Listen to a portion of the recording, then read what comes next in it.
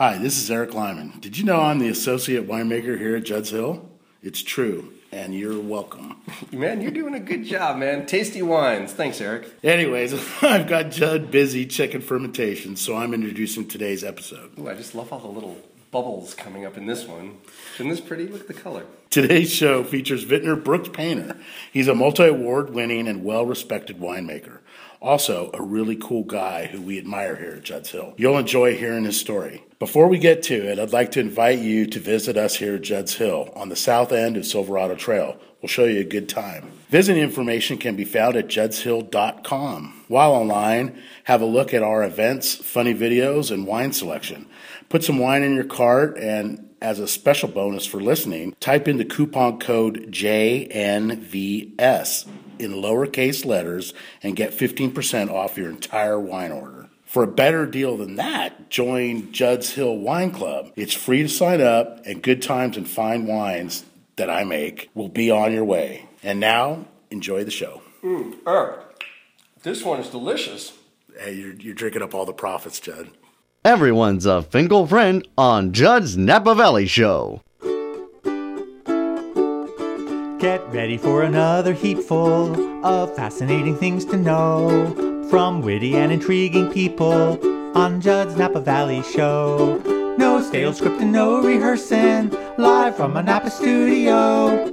You may be that intriguing person on Judd's Napa Valley Show. On Judd's Napa Valley Show. Judd's Napa Valley, Judd's Napa Valley Show.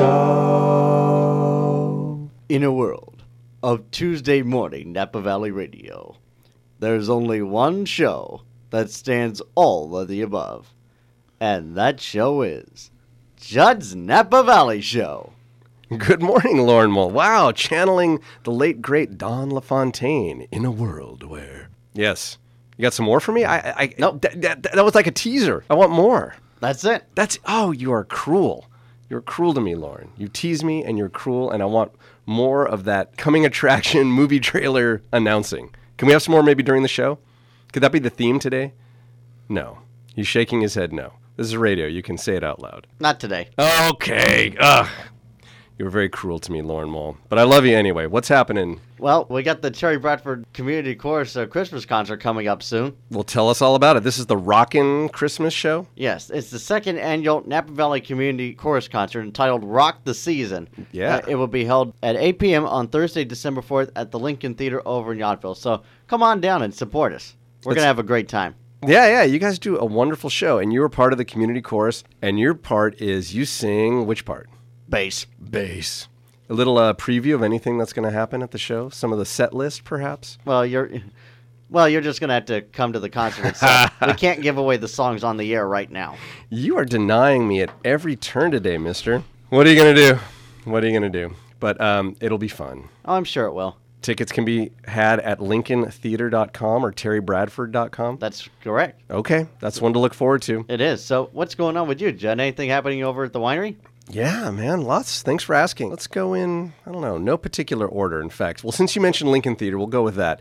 It's not the next thing coming up for us, but let's talk about the Nutcracker. Always excited about the Nutcracker. It's been a favorite of mine for years and years, and it's coming back. This is the 14th annual production of Napa Regional Dance, Nutcracker, at the Lincoln Theater, December 20th and 21st. I've mentioned this before on the air. It sells out every year. It's such a great production. Children of all ages, as they say, will enjoy this full production, and the performance on Friday evening, December 20th, will have a live orchestra accompaniment. So that's a lot of fun. LincolnTheater.com is the place to go for tickets. Again, it's December 20th and 21st. There are two shows on the 21st, a matinee and an evening show. Get your tickets now. I've got mine. December 7th at Judd's Hill Winery, conveniently located at the south end of Silverado Trail here in Napa Valley. That's my family's winery. We're having our annual Hanukkah Hootenanny Sunday, December 7th from noon to 2:30. Always tons of fun. It is a fundraiser, a benefit for Children's Health Initiative, Napa County. How could I even stumble on that? Such an important institution.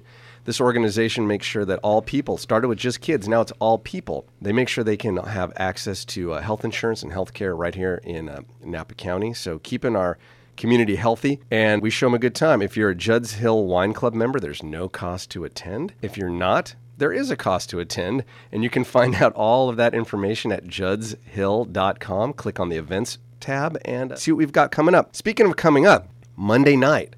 This is fun. This just got confirmed, so it's a little short notice, but we are going to have some fun at City Winery right here in Napa, downtown Napa. The Opera House turned into now City Winery. They're having their first annual Ugly Holiday Sweater Party, and I'm so looking forward to this. What do I have to do with it? Well, I've been asked to DJ. So I'm going to come out there with, well, either an ugly, how could it be ugly? With me, it'll be a very suave holiday sweater, I'm sure. And some offbeat holiday tunes to spin for a couple hours. There's no cost to come in. It's from 6:30 on. All ages can attend, so you can bring the family. You can have dinner there. There will be wine specials, of course, a little Judd's Hill wine special. And they have a signature craft cocktail they've created for the event. I don't know what's in it, but I can't wait to try one. It's called Sweater Balls. I guess that's the name of the cocktail they'll be serving. And that's, again, December 1st. That's a Monday night. Get some ugly holiday action on Monday night, December 1st at City Winery with me from 6:30. It's free. You know, 1 year ago, Lauren, we were sitting in this studio, and it was Thanksgiving. Remember that? It was like That's Thanksgiving right. and Hanukkah came together. That's right. And we had a great show. Jerry Kloss, the owner of Buttercream Bakery, was here, and we talked about just the business. It was 65 years, I believe, was it 65 years? Yes. Yes, exactly, 65. So another 66 years. Talked about his history, the history of the bakery. We talked about getting ready for the holidays. We talked about mince pie. I'd never had a mince pie. I tried it after that. It was delicious. They do a great job. So we talked about the holidays, and we had Gordon Lustig, our musical director, sitting here too, coming up with some great Thanksgiving music on the spot. The reason I bring this up is because if anybody listening would like to revisit that or hear it for the first time, it's a great holiday show. It's available at iTunes for free. You can listen to it right now. Well, not right now. Listen to our show. Then go to iTunes, look up Judd's Napa Valley Show, and many of our episodes, including the Jerry Kloss Gordon Lustig Thanksgiving episode, can be heard there. Well, that's great, but too bad Thanksgiving won't happen this year, sad to say. Not this year. Luckily, Thanksgiving and Hanukkah will both happen, but just not together for many years to come. But we had fun while it lasted, did we not? It did. Speaking of having some fun, we've got a fun show lined up today. Oh, we do. I think so. And we have a guest sitting right here, very patiently sitting, awaiting an introduction. Would you care to give him such an introduction? I'll give him my best shot, Judd. Give it a shot, Lauren. Let's see what we can do. Our guest today is one cool cat with calm nerves on the air. Not a fainter. Who could it be? A movie star? A playwright? The mayor of Napa? Nope, it ain't her. He's a celebrity winemaker we'll get to know now via radio. The great acquainter. Let's meet him now. The fabulous Brooks Painter. Hey, Brooks, how are you? I'm great, Lauren. Glad to be here Hey, today. good morning, Brooks Painter. Oh, thank you, Lauren. Brooks Painter, you are a man about Napa, a celebrity winemaker of the year. This is incredible. You've won this award more than once, I believe, have you not? Well, in 2013, the San Francisco International Wine Competition, which was wonderful recognition. It's the largest international wine competition in North America, possibly the world, I'm not sure. But it was a great recognition. It's been a lot of fun. And then recently I was recognized as Winemaker of the Year at the American Fine Wine Competition down in Miami. Amazing. Yeah, I know that one. That's great. So these are legit. Now, to be named Winemaker of the Year, I'm sure there's tastings of wine. They look at who you are and what you're doing in the world of wine, your style, your philosophy. What else is there? Is there a talent competition, a swimsuit competition? What else do you need to do to get named Winemaker of the Year? Well, I'll be in Miami next spring. Oh, so there's a swimsuit There may be a competition. swimsuit competition, but that's not why I won. Well. So I have the distinct advantage as a local winemaker here of working for two wineries that have broad portfolio of wines. Vista Tui Winery in Santa Elena and Castello di Amorosa. Mm-hmm. And so just the sheer volume of wines gives me an edge in many of these competitions. And what the recognition is that all the wines have been rated fairly highly by the judges. And so that's Right. really what it comes down to, I think. Well, that makes sense. You know, there's so many varieties that you make and you're familiar with. I mean, it shows that you are capable, across the spectrum. I'm sure if you worked for a place that just focused on Cabernet, you'd make amazing Cabernet, but you are able to make, how many varieties are you making at both those wineries? Well, varieties, I haven't actually counted them recently. It's got to be over 20, Yeah, I would 20 imagine. plus. But in terms of individual wines, it's approaching 100. Is that right? 100 wines, and both Visa Tui Winery and Castello di Amorosa do have a very unique business model, in that they sell the wines only at the winery. Right, right. And so that allows us to be more of a fine wine shop than a winery that just focuses on one or two varieties or a couple wines. And so it's just so much fun to be making such a wide variety of wines, from dry sweet whites all the way to Rhone and Cabernet, etc. So it's a lot of fun. Yeah. Now, I get a question, if not daily, at least a couple times a week in the tasting room over at Judd's Hill. And I'm sure you get it all the time. And with all these varieties you just mentioned, over 100 wines, the question I get all the time is, what's your favorite wine? Okay? I've got my answer. How do you answer that? Well, I've likened it. Use the metaphor of what's your favorite child. Right, of course. So, yeah, that's it depends on the day and the time of day, and it depends on the mood I'm in. So and then year to year, each vintage is different. Just to give you an example, I'll make a couple of single vineyard Cabernets, and more likely than not, I'll prefer one year and the next one the following year. Mm-hmm. So each wine is unique and different. In terms of what I drink most, when I'm not working and I'm enjoying a glass of wine at home, probably a full-bodied red. Yeah. Although I'm a big Pinot Noir lover as well. Right. And wines change. What's your favorite? Well, it depends. I answer in the form of context.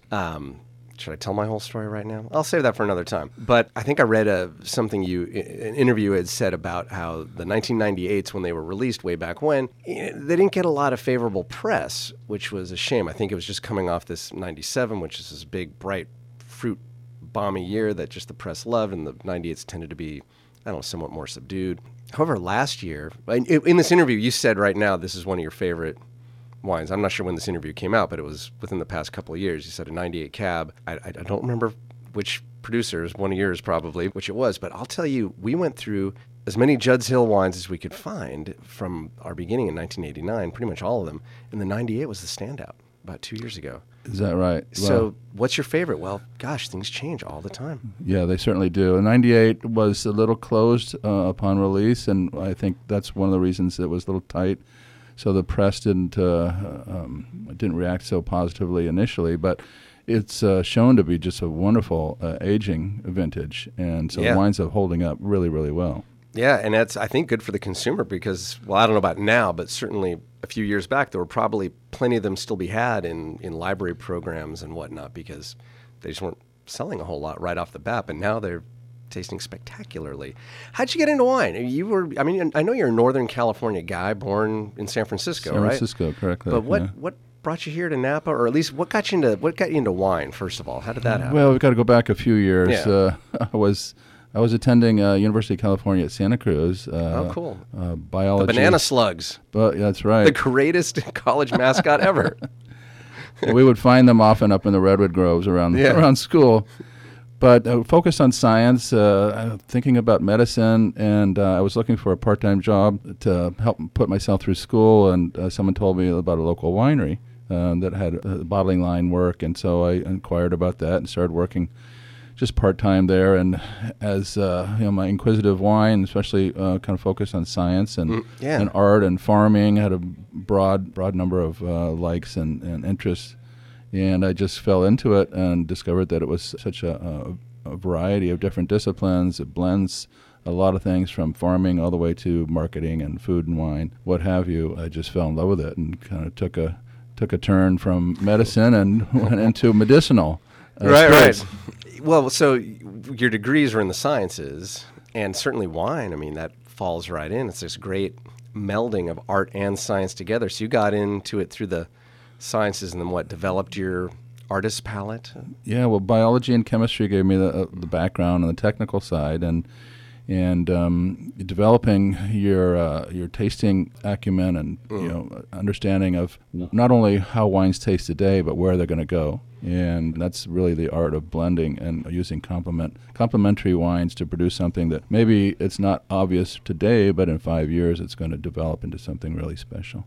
Yeah, it takes a little time to develop that type of feel for it, that knowledge of it. And were you already exposed to it as a kid? Was it something like was your family into wine and food? And... We had a lot of Gallo Hardy Burgundy in our house. Okay, hey, it's a start, right? Yeah, Why not? My parents were not considered wine connoisseurs. Manhattan is usually more what they would start the evening with. Sounds good to me too. But they did have it in the house. Yes. I've had some folks in the business on this show who, grew up with absolutely nothing, and it was totally up to them to find their way. But you were given a little bit of a head start, at least it sounds like. Was that Bay Area type thing? People around here seem to be aware of.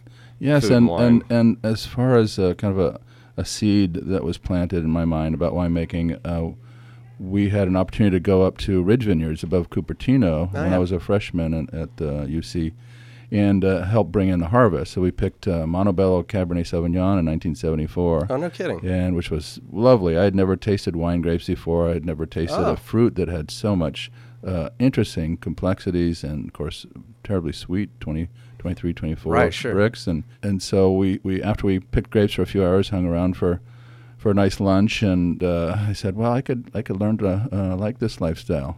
Not bad. That was that planted the seed right there, huh? Exactly. So what was your first job actually in production? You said you were in the bottling line for a bit, but where did you start actually getting your hands in the wine? Well, this was a small local winery that I started out part-time. As I said, I was on the bottling line. Then they started asking me to come in, help do a little topping, and then I started racking barrels. And within a year, I was working in the lab on a part-time basis. So I was really fortunate when I graduated. There was an opening at the same winery, and it's actually changed hands now, but it was located in the town of Felton, about 9 miles from Santa Cruz. Right. And the winery is called Felton Empire Vineyards. Oh, yeah. And so I started there in 1980, was there for 7 years in the early part of my career. And what brought you out to Napa? Well, I moved around a few times since it was a long road between Santa Cruz and Napa. I always knew I wanted to get back north of the Bay, having grown up in Marin County. So after my stint in Santa Cruz at Felton Empire Vineyards, I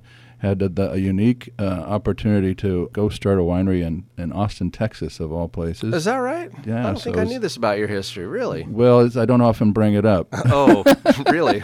Do tell. Oh, it was. Now's the time. It was a very interesting experience. My wife and I moved out there in 1987, and it was a great project to build a winery from the ground up. The grapes were from the High Plains, Lubbock area, but the owner of the winery had gone to UT and lived in Austin, preferred Austin to Lubbock, apparently. Thought there was some better opportunities in terms of selling wine in the Austin area. So my wife and I had our first son, I think 2 months after we arrived, and then... Oh, so your son's a Texan. Well, both of them are, actually. We have 2 Texans in the family, because my daughter Emily was born about 7 months before we left. Oh, okay. So it was kind of a quick trip out there, 2 years. We quickly discovered as a young couple with very young children that it's nice to have a family support around, and I think our closest family member was 1,600 miles. Oh, yeah. So anyway, we wanted to get back out to the coast, and we ended up coming out to the Central Coast from there. Oh, you did? Yeah, I worked for a small winery down in Ventura called Leeward Winery. All right. And we're making wines from up and down the Central Coast, Monterey, down to Santa Barbara. That was an interesting experience. We were there for 5 years, and then it was time to move on again. And is that when you eventually got your way up to Napa Valley? Well, not yet. I got a call one night about 10 a.m. This is Judd's Napa Valley show, so I'm trying to find out what's happening in Napa. You got this call. I got this call, but I started looking for other opportunities, and I got this call one night about 10 p.m., and this low voice said, "Brooks?" I said, "Yes, hello. This is Warren Winiarski. Oh, we've heard of him. I got your resume. Why did you send it?" Really? So I responded, "Well, because I'm very interested in working for you." And we started a great conversation, and one thing led to another. Eventually got up here for an interview, and he offered me a position at Stag's Leap Wine Cellars, which was a great opportunity.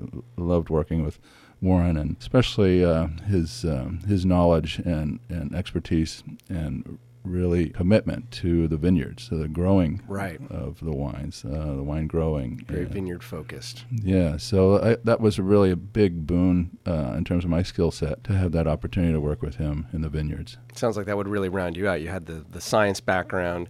You worked in the lab, a lot of production, but maybe you hadn't had the viticulture yet. Just kind of scratched the surface of Right. the viticulture, and so one of my responsibilities was grower relations manager. So I was going out, day to day, meeting with all of our growers, and also, of course, working with our internal staff in the vineyards. And it was a really exciting time for me. I learned so much about viticulture that I had only scratched the surface with before. Yeah, what a great teacher. I mean, that's good pedigree you got. And then from there, is that when you ended up, I think when I met you, you were the director of operations over at Robert Mondavi Winery. That's correct. So How did that lead? That's a big deal, too. Those are a couple of very big deals in Napa Valley. Well, I kind of determined that most of my experience was with small to medium-sized wineries. Yeah. And I saw a hole in my resume, and I was very excited to join the Robert Mondavi winemaking team. And being operations manager was a little bit different role for me than my previous experience. So Yeah. a lot more nuts and bolts of the functioning of the winery, overseeing all the bottling operations, maintenance team, of course all the winemaking staff as well. So dealing with budgets, and that was more on my business side to round out the vineyard and winemaking side. And how did that feel? That's got to be a very different kind of vibe. If you're, from my own personal experience, I know my father, was I'm going to use this word, even though it's so overused, but it does fit. And it's one of my pet peeves whenever I see this on any wine PR or a back label. It's the word passion. Ugh. People use a thesaurus, but it's everywhere. But I'm about to say it anyway. You knew my father. He Yes. was definitely. Here, I'm going to say it, but I don't have a thesaurus on me. So if anybody wants to, tweet me some synonyms for this passion or passionate, feel free. At Judd's Hill is the Twitter handle. But he was a passionate dude about his winemaking. It started as a hobby that he just loved. And so he turned that into a career. And when, things got big and built up, and he found himself more as a general manager, or as, I guess you could call it, a, director of operations type thing, and he wasn't as hands-on, he did not like that at all. He hated it. In fact, he sold the business. He's like, I'm not going to do this anymore. This is ridiculous. And just to start small again, to have his hands on it. I mean, how did that feel for you, though? To some people handle it better. They like kind of the multitask or the overview, but he liked to have his hands right in the wine. And if you ever shook his hand, you knew that was true, because they're always kind of cracked open and stained with wine. Yes. Well, your father, Art, was a great example to many of people here in the Valley, and a great friend to everyone. Yeah. I came to the same conclusion that your dad did, that I was a step too far away from the hands-on day-to-day. And as much as I loved my role at Robert Mondavi, I really started missing being a little bit more involved in the winemaking side. I was spending less time in the vineyards, for example, less time in the vineyards at harvest, which is the critical time of the year that winemakers need to be out there. And so it was when it was time to move on, I was looking for something that would be a little bit more applied to the winemaking side as opposed to the business side. But my current responsibilities at Visa Tui and Castel d'Amorosa blend all of those disciplines, but I'm much closer to the wine than I had been at Robert Mondavi, and so that's why I decided it was time to move on. Very cool. Let's find out more about what you do at Visa Tui and the castle, as they call it, up in Calistoga. We got to take a quick break, but we'll be back with Brooks Painter, winemaker extraordinaire. We'll be back with more of Judd's Napa Valley Show right after these messages. Judd's Napa Valley Show. Every episode, a veritable cornucopia of Finkel fun at 1440 on your AM dial in Napa. And streaming live in Australia at kvon.com. Back to Judd's Napa Valley Show. G'day, mate. G'day, Judd. Australia, huh? Yep. Why not? Why not? It's true. Anywhere anybody has internet service that isn't being blocked by the government for whatever reason, you can dial up. Dial up. What an old-fashioned term is that? You can point your web browser to www.kvon.com and stream this show live. How about that, Lauren? Yes, and on our new iPhone app, too. Oh, what's the new iPhone app? I wasn't aware we had an iPhone app. It's official. KVON now has an iPhone app. Why am I the last to know these things? You need to tell me these things. Also, you can listen to it. I have listeners, believe it or not, my aunt, out of town who listens via, I think is it called Intune Radio? I should know these things. Yeah, so you listen wherever you are. In fact, when I was in New York recently, I wanted to see which repeat they were playing, and I used Intune. I'm giving them a plug. I don't know why, because I think it's cool. But no matter where you are, you can use that and listen to the show. I wanted to hear which one they did, and it was Comfort Slacks. Great band. Lauren, we're having some fun here today. We've got Brooks Painter, Oh, yeah. celebrity winemaker of Napa Valley. It's going great so far. I think so. Brooks, you can just sit there. We're going to talk about you while you're sitting right here. Yeah, I think it's going pretty well, Lauren. What do you think? Having a good... You think he's pretty interesting? Oh, yeah. Okay, good. All right, let's get back to Brooks. Brooks, just before the break, we mentioned how you got back into the hands-on winemaking at Visa Tui and the Castello di Amoroso. Folks call it the Castle. I get that a lot. The Castle of Love. The Castle of Love. Right on. What does that make you? Does that make you like the purveyor of the wine of the Castle of Love? Dr. Love Castle? What do they call you around there? I'm always mixing up some love. Love potion. The Love Doctor. Yeah. Well, I'm curious, when you're making wine at two different wineries, same ownership, but they are two different wineries, how do you keep... What am I trying to say? How do you kind of keep them separated in your head, philosophically, stylistically? How do you differentiate the wines? Well, it's an interesting problem because it's very, very exciting to be working with so many different wines. Of course, it's got to start in the vineyard. So first of all, there's very few, if any, sources of the grapes that go into both programs, and so that makes them quite distinctive. Just from the standpoint of the terroir that these grapes are coming from, and then on top of that, the Castle is a little bit more focused on some of the Italian varietals, Sangiovese, Pinot Bianco, and even if it's grown in France, northern Italy, wines like Gewürztraminer and, of course, Moscato. And then this being Napa Valley, of course, most of the red wine is all about Cabernet Sauvignon. Sure, so we have some really great single vineyard Cabernets, both at Visa Tui. Rutherford area is a real favorite area for us. The Preston Vineyard, as well as Gary Morsoli's vineyard. And then at Castello di Amoroso, we have a lot from Pritchard Hill, Melanson Vineyard. We source quite a bit of the fruit internally as well. We grow about 280 acres of vineyards from Mendocino down to Napa Valley.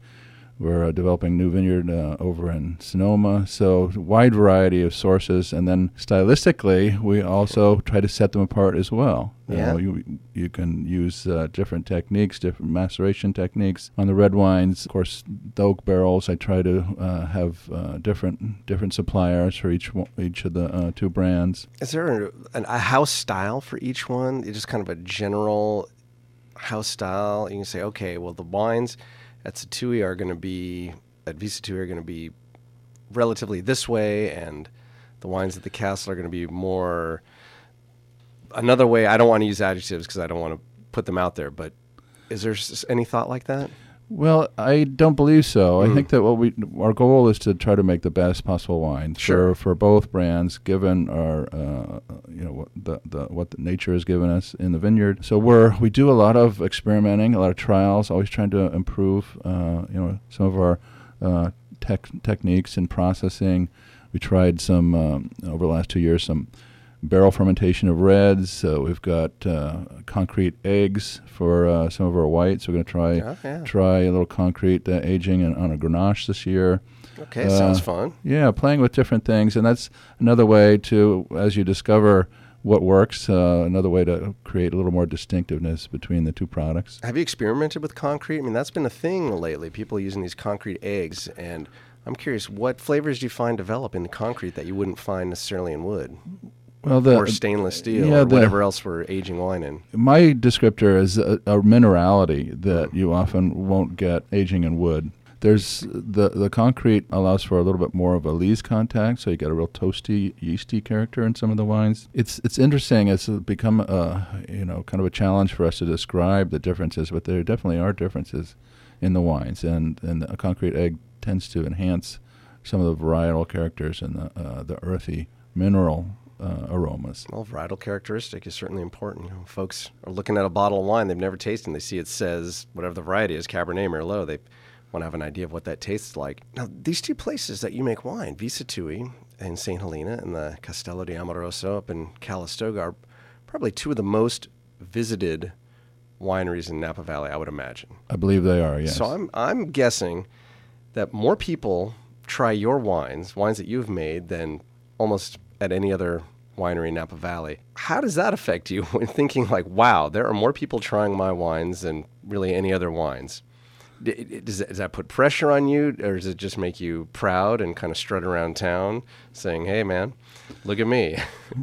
Well, I remember as a teenager watching some of the ads for wines, and I'm trying to remember the brand itself, but it was the ad about the little old winemaker. Oh, yeah.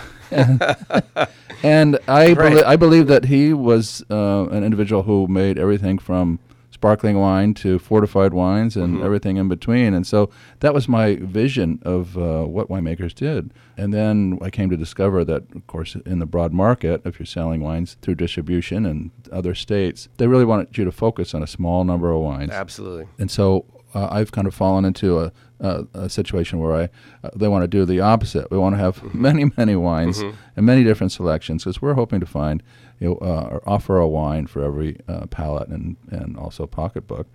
And so we have reserve wines, several $100s a bottle, and then your everyday wines, $14 to $18, and everything in between. When I was working with Robert Mondavi, he was such a tremendous ambassador for wine in general, and of course Napa Valley. Absolutely. But I think Dario Satui has done an equal job as well in terms of introducing people to wine. It's often Visa Tui and then now the Castle, or both, are now real destinations for our visitors to the valley. In fact, most people who've come here for the first time make it one of their stops.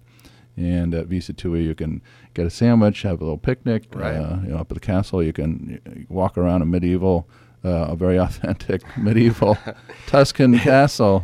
It's amazing. I remember the first time visiting actually both those places at Visa Tui as a very little kid. I think just visiting out and about with my folks and just being stunned by, I'd never seen so many cheeses in my life. I don't know, it just stuck with me as a little guy. I was probably, 7 years old. But the castle really struck me. As it was being built, I would hear stories, maybe read a newspaper article here and there. And then the first time I went, I don't know if I would say skeptical. I think I wasn't sure what to expect. Maybe it was a little skeptical. Maybe it was just within me, having come from, my background in the movie business, where people build things and there's a fakeness to it. It's just kind of a set or set dressing a lot of the time. I think that was what I was thinking. I kind of had that mindset. But when I showed up, I mean, that went away like, I'm going to snap my fingers in an instant. You look at that thing, and that is a real medieval Italian castle. It's incredible. Some of the stories about the artisans who came over from Europe to build it and paint frescoes in there and lay tiles, it's just incredible. Well, it's the real deal. Dario Satui took on a tremendous undertaking. It was 14 years of construction. And I remember in the early years, I would see concrete trucks drive up the driveway to the site, but you couldn't see anything above ground. Well, the first 9 years was all underground cellars. And the building techniques that they used, as you said, there was folks coming over from Europe teaching some of our local construction workers and the people that we had on staff. Mm-hmm. When I started in 2005, we were still under construction. In the last 2 years, we had on a daily basis 50 stonemasons shaping stone and putting stone on this, building the towers. Wow. It was really amazing to see. And of course, making wine in a construction zone was a little challenging the first few years. But when we opened our doors in 2007, people were amazed at what he had accomplished. Sure. And I've heard Dario describe how cautious he was and unsure if he was going to be able to pull it off or not. He did. And as far as I know, it's the only Napa Valley winery with a dungeon. as far as I know. Exactly. Now, it's a medieval castle in just about every detail, but what are the winemaking facilities like? I would imagine a little more modern. Yes, they are quite modern. We have all the same insulated and jacketed tanks All that good stuff. that most everyone does. We have some web-based temperature controls, and so we're definitely on the high-tech side in some areas. But as you discover when you're a winemaker, many of the centuries-old techniques, for example, concrete tanks, going back in time. Right. It's oak barrels. It's just hard to improve on that. Some things are tradition for a reason because they work. Exactly. So you are embedded in Napa Valley as far as making your mark and being a very well-known winemaker here. I've read some interviews that you've done, and it seems like you really have a palate for French wine as well. You seem to really enjoy French wine. Some interviews I've read about what are you drinking now? You mentioned many French wines, and I'm wondering if your palate, have you always loved French wine? Is it a response, like you're drinking a lot of Napa, so French wines maybe are something exciting and fresh with a different flavor profile? I mean, this is true? You are into French wines? Well, I am. I don't drink them as often as California wines or even Oregon Pinots, but I do really enjoy French wines. And I think it's not only France, of course, it's German. When I first started in the business, we were making a lot of Riesling. And so Germany was the go-to, country and culture to learn about Riesling. Now with all the Italian varietals we're making at the castle, certainly I'm looking to Italy for some inspiration there. So I think just the old world in general is where all these traditions came from, and so you have to go back and make sure that you understand what's happening there. Well, let's go back to France. Since you do have the palate and you know quite a bit about French wines, we're going to play a little game. We're going to play match game. Are you ready? Lauren, I want you in on this too, okay? I'll be Johnny Olson. No, I'm going to do all that part. You're going to play the game. Okay. Here's what I want you to do. I am going to give you a fill in the blank. And Lauren, what I want you to do is write in. I want you to fill in the blank. And Brooks, I want you to just think about what the blank should be. And we're going to see if you guys can match. Are you ready? Yes. Let's play a little match game, shall we? Okay. The first one, Chateau blank. And if you want to write down your answer, Brooks, you can do that too.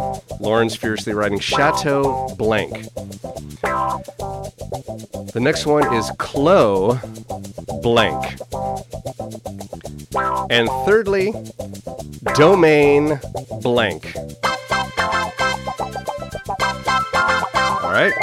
Chateau blank, Clos blank, Domaine blank. Are you ready? All right, Brooks Painter, winemaker. What did you write for Chateau blank? What is the blank? Margaux. Chateau Margaux. All right, Lauren, what did you have? Chateau Oui. Oui, Chateau. Oh, that's spelled O-U-I. Okay, great. Not Chateau Oui. Okay, well, you didn't get a match there. All right, Clos. Brooks, what did you have? Clos blank. Clos Vougeot. Clos Vougeot. Okay, very, very famous. Clos Vougeot. Lauren, what did you have? Clos blank. Clos de Coupe le Fromage. Oh, Hey, I speak French now. you do very well. It's not. That was close. Clos de Coupe le Fromage. Not exactly. Close, very close. All right, so far, 2 out of 3 have not matched. Let's see if we can get a prize on this third one. Brooks, Domaine blank. De la Romanée-Conti. De la Romanée, most famous of the Burgundies. What did you have, Lauren? Domaine what? Domaine de Ooh La La. Well, I'm sorry. What was the trip to this year? Or this week? This week, Yeah, what did we not win the prize, either of you? well, A here's trip what- to... Philadelphia. Yep, sorry, the trip to Philadelphia on your own nickel was not one today. But thanks for playing anyway. A little Judd's Napa Valley Show match game. Let's get into some things that you like to do when you're not making wine. You're a very, diverse kind of guy. I think I've heard you do a little woodworking, a lot of stuff on the sea. What are some of your favorite hobbies, Mr. Brooks Painter? Well, I think being a Pisces, I love the water. Oh, yeah. So scuba diving, skin diving. I used to do a lot of abalone diving up on really? the North Coast back in the day. I haven't done much recently. But and then sailing. I grew up sailing on San Francisco Bay with my family. My dad had a little sailboat out of Sausalito. We had a lot of fun. And I owned my own boat in Monterey Bay for a few years. And then more recently, we've been doing some bareboat charters down in the Caribbean. Oh, how I've done fun. a couple of those trips. Beautiful catamaran, 48-foot catamaran. It's like sailing a living room. Oh, wow. How fun. Now, is that a good time? And when's a good time in the Caribbean? Probably it works out because you're busy, probably you're very busy, summer, fall. So you probably get down to the Caribbean in the winter when it's probably perfect down there, right? Winter, spring is the best time to be down there. Fortunately for me, hurricane season coincides with the harvest. Yeah, so you don't have to be down there. It's never a problem for you. Exactly. And scuba, you do scuba, right? Yes. Yeah, I love scuba diving. I used been to in a long time, but used to do a lot of diving in the Monterey Bay area, Carmel. I'm more of a warm water diver these it's days. frigid there. Yes. I learned in cold water here in California, but the first time I went to, first and only time I've been to the Caribbean several years ago, Grand Cayman. And you jump in that water and it's 80-something degrees. Oh, boy, you never want to go back. Yeah, that's what a great location. I've always wanted to be there. Haven't made it yet. Oh, yeah? Oh, the corals, the variety of fish. I'll tell you, though, California, the kelp forests, even though the water's cold, those kelp forests they sustain this incredible environment that is just astounding to explore. Oh, it's such a rich world, and I've often likened it to being a bird, flying through a forest, because you have a sense of three dimensions when you're down underwater. It's really weightlessness, great. and you are really kind of flying through it. It's so Yes. cool. Woodworking, what type of, are you a carpenter? Oh, no, just you build things? I seem to have kind of rekindled my interest in woodworking. I used to do it several years ago, and so right now I'm working on a little table, putting together a little table. It's going to be a barrel head table, and the legs are made out of stave wood from a big German oval. Wonderful. That we had to take apart. So I'm Must be something for the home? Yeah, just playing around. Keeping it thematic? Oh, that's Yeah. nice. We're coming up on the holidays. This week is Thanksgiving. Earlier today we mentioned Hanukkah, of course, Christmas. All the holidays are upon us. Quick recommendations, holiday to holidays. If you're having a turkey or some kind of autumnal meal, your go-to wine. You can give yourself a plug, something you make if you want. Well, we make an interesting Rhone blend. We call it a GSM, Grenache Syrah Mourvedre wine, and its name is Entanglement. Entanglement. And, yes, is so this at the castle? Or? This is a Visa Tui wine, Visa actually. Tui, okay. So Visa Tui wine, probably the Entanglement would be my go-to wine, right. Rhone blend. And up at the castle, I love our Sangiovese. Cool. That's a more delicate red wine, good acidity. I've had it. I was fortunate to have a little tasting up there not all that long ago, and it was delicious. Hanukkah, fried foods, latkes, jelly donuts, and the like. What do you think? What's a good fried food wine that you have? Well, I'm looking for a crisp white, like the Pinot Bianco over the castle, or Sauvignon Blanc from Satui. Some good acid to cut through the Exactly, yeah. the greasiness. And then we get into Christmas. What are you thinking? Well, Christmas I pull out the big guns. So that would be Il Barone Cabernet Sauvignon. The 2010 is showing really, really well right now, and probably our Morrisoli Vineyard Cab from Satui. Great. Gutty, I've asked you lots of questions, and you have so much experience that I hate to end the show now on this, but it's something I have to know. Do you go nuts for donuts? I don't have donuts anymore. Not even today? Well, I might have a bite. Okay. Here we go. I have yourself. here a pink box presentation of several donuts. Oh, it's a lovely presentation. So what I want you to do is, choose one of these donuts. Let's see which one he goes for, Lauren. It's also a psychology test, right? Oh, good. I was hoping you'd go for the autumnal sprinkles. It's a multicolored, kind of warm-colored sprinkles, orange and red and yellow, with some chocolate underneath. What is your go-to with that donut right here, nibbling on this beautiful autumn day in Napa Valley?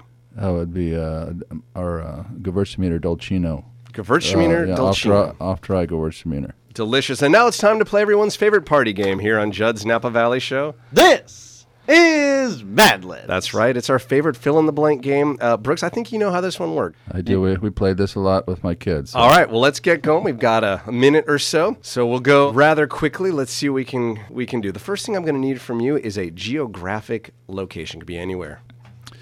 How about Rome, Italy? Rome, Italy. All right. Next, I need an adjective. You must have plenty of these. You're a winemaker with descriptors rolling up your tongue. Well, I'm sorry, what? Smoky. Smoky. A good one. A noun. Toaster oven. Okay. Toaster oven. Now that it's Thanksgiving, mine's going to be getting a lot of use. So I make my turkey in the toaster oven. We'll get into that another time. Adjective. Yeah, I'm looking at these donuts. How about sticky? Sticky. Great. A plural noun. Tacos. Tacos. My favorite lunches and dinners and probably breakfasts. A geographic location. Someplace I've never been, but Taiwan comes to mind. Taiwan. Okay. A number. Could be any number you can think of. Oh, about 79. 79. And finally, an adjective. Looking at this donut again. How about fruity? Fruity.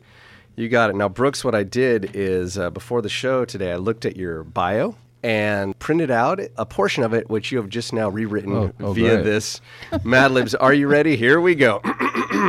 This is all about you, Brooks. Born in San Francisco, Brooks was raised in Northern California and graduated from the University of California in Rome, Italy.